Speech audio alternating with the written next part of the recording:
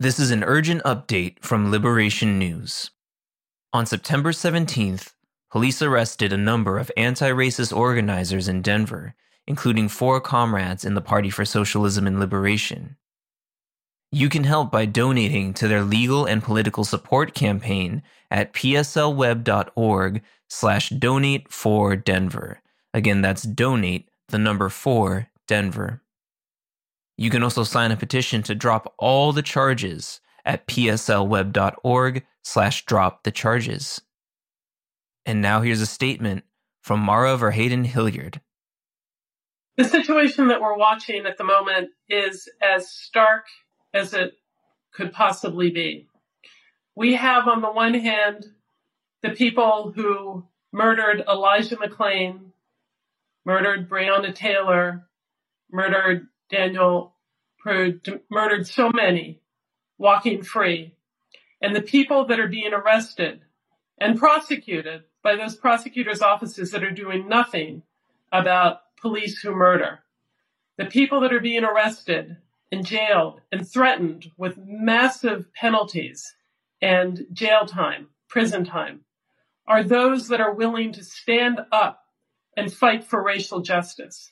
And make no mistake, this is completely an attack on a powerful movement that is sweeping the streets, a movement that is drawing millions of people into political life, many of whom were never engaged in these kind of actions before. This is an attack on peaceful protesters. This is an attack on people for one single reason.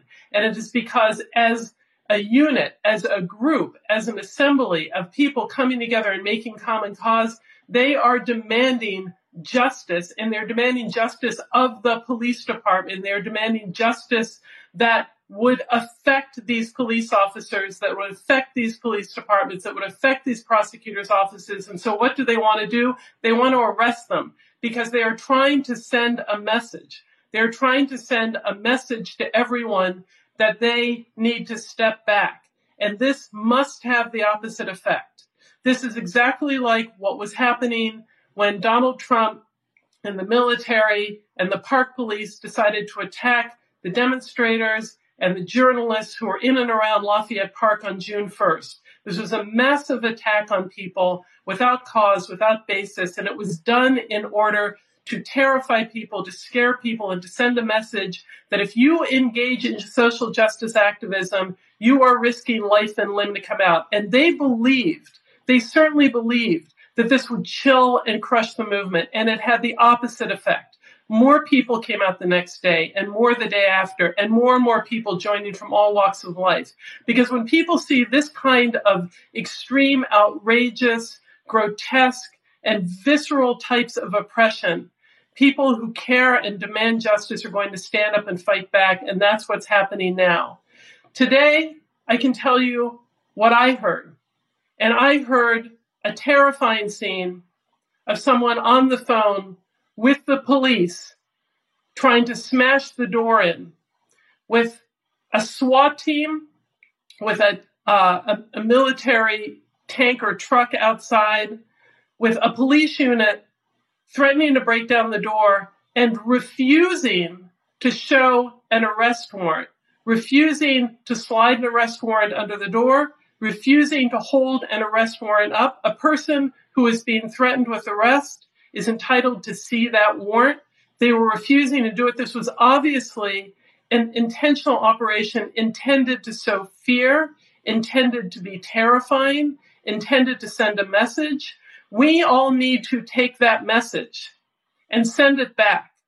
And our message back must be that we will not be afraid, that we will stand up, we will fight and stand alongside and join in the racial justice movement, that those who have been in this movement in the streets for months and for years are not going back inside, and that for others who have never come out, this is the time to come out.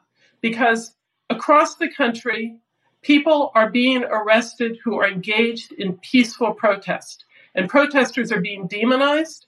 that is always part and parcel of these kinds of attacks. There is an extreme effort to demonize demonstrators, to claim people are rioters, to suggest that people somehow deserve what's coming to them. We know it's not true. We're seeing exactly what's happening on the ground. And the only way to fight back is for more and more people to demand justice. The government is hoping that this type of attack not only will impact and affect those who are being threatened with jail time, those who are wrongfully arrested, and those who are going to be fighting to free, but that it will impact everyone else.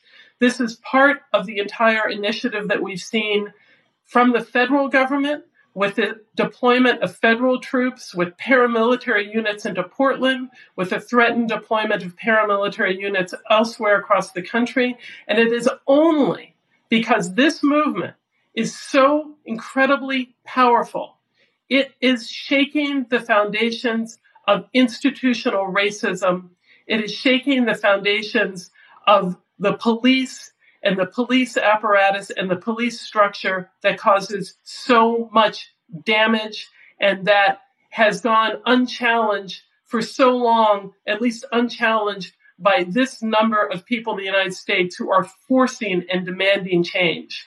So the number one thing that we can't do is be afraid. We can't go back inside. And we have to stand and fight and help anyone that gets targeted, wrongfully targeted by these prosecutors and these police who are doing everything they can to shut down the movement. That's what we're committed to doing, is to stand in defense of the racial justice movement. It won't back down. And all of us who are standing together, we won't back down. Again, if you'd like to help the arrested organizers, you can donate to their legal and political support campaign at pslweb.org/donate4Denver. Again, that's donate, the number 4, Denver.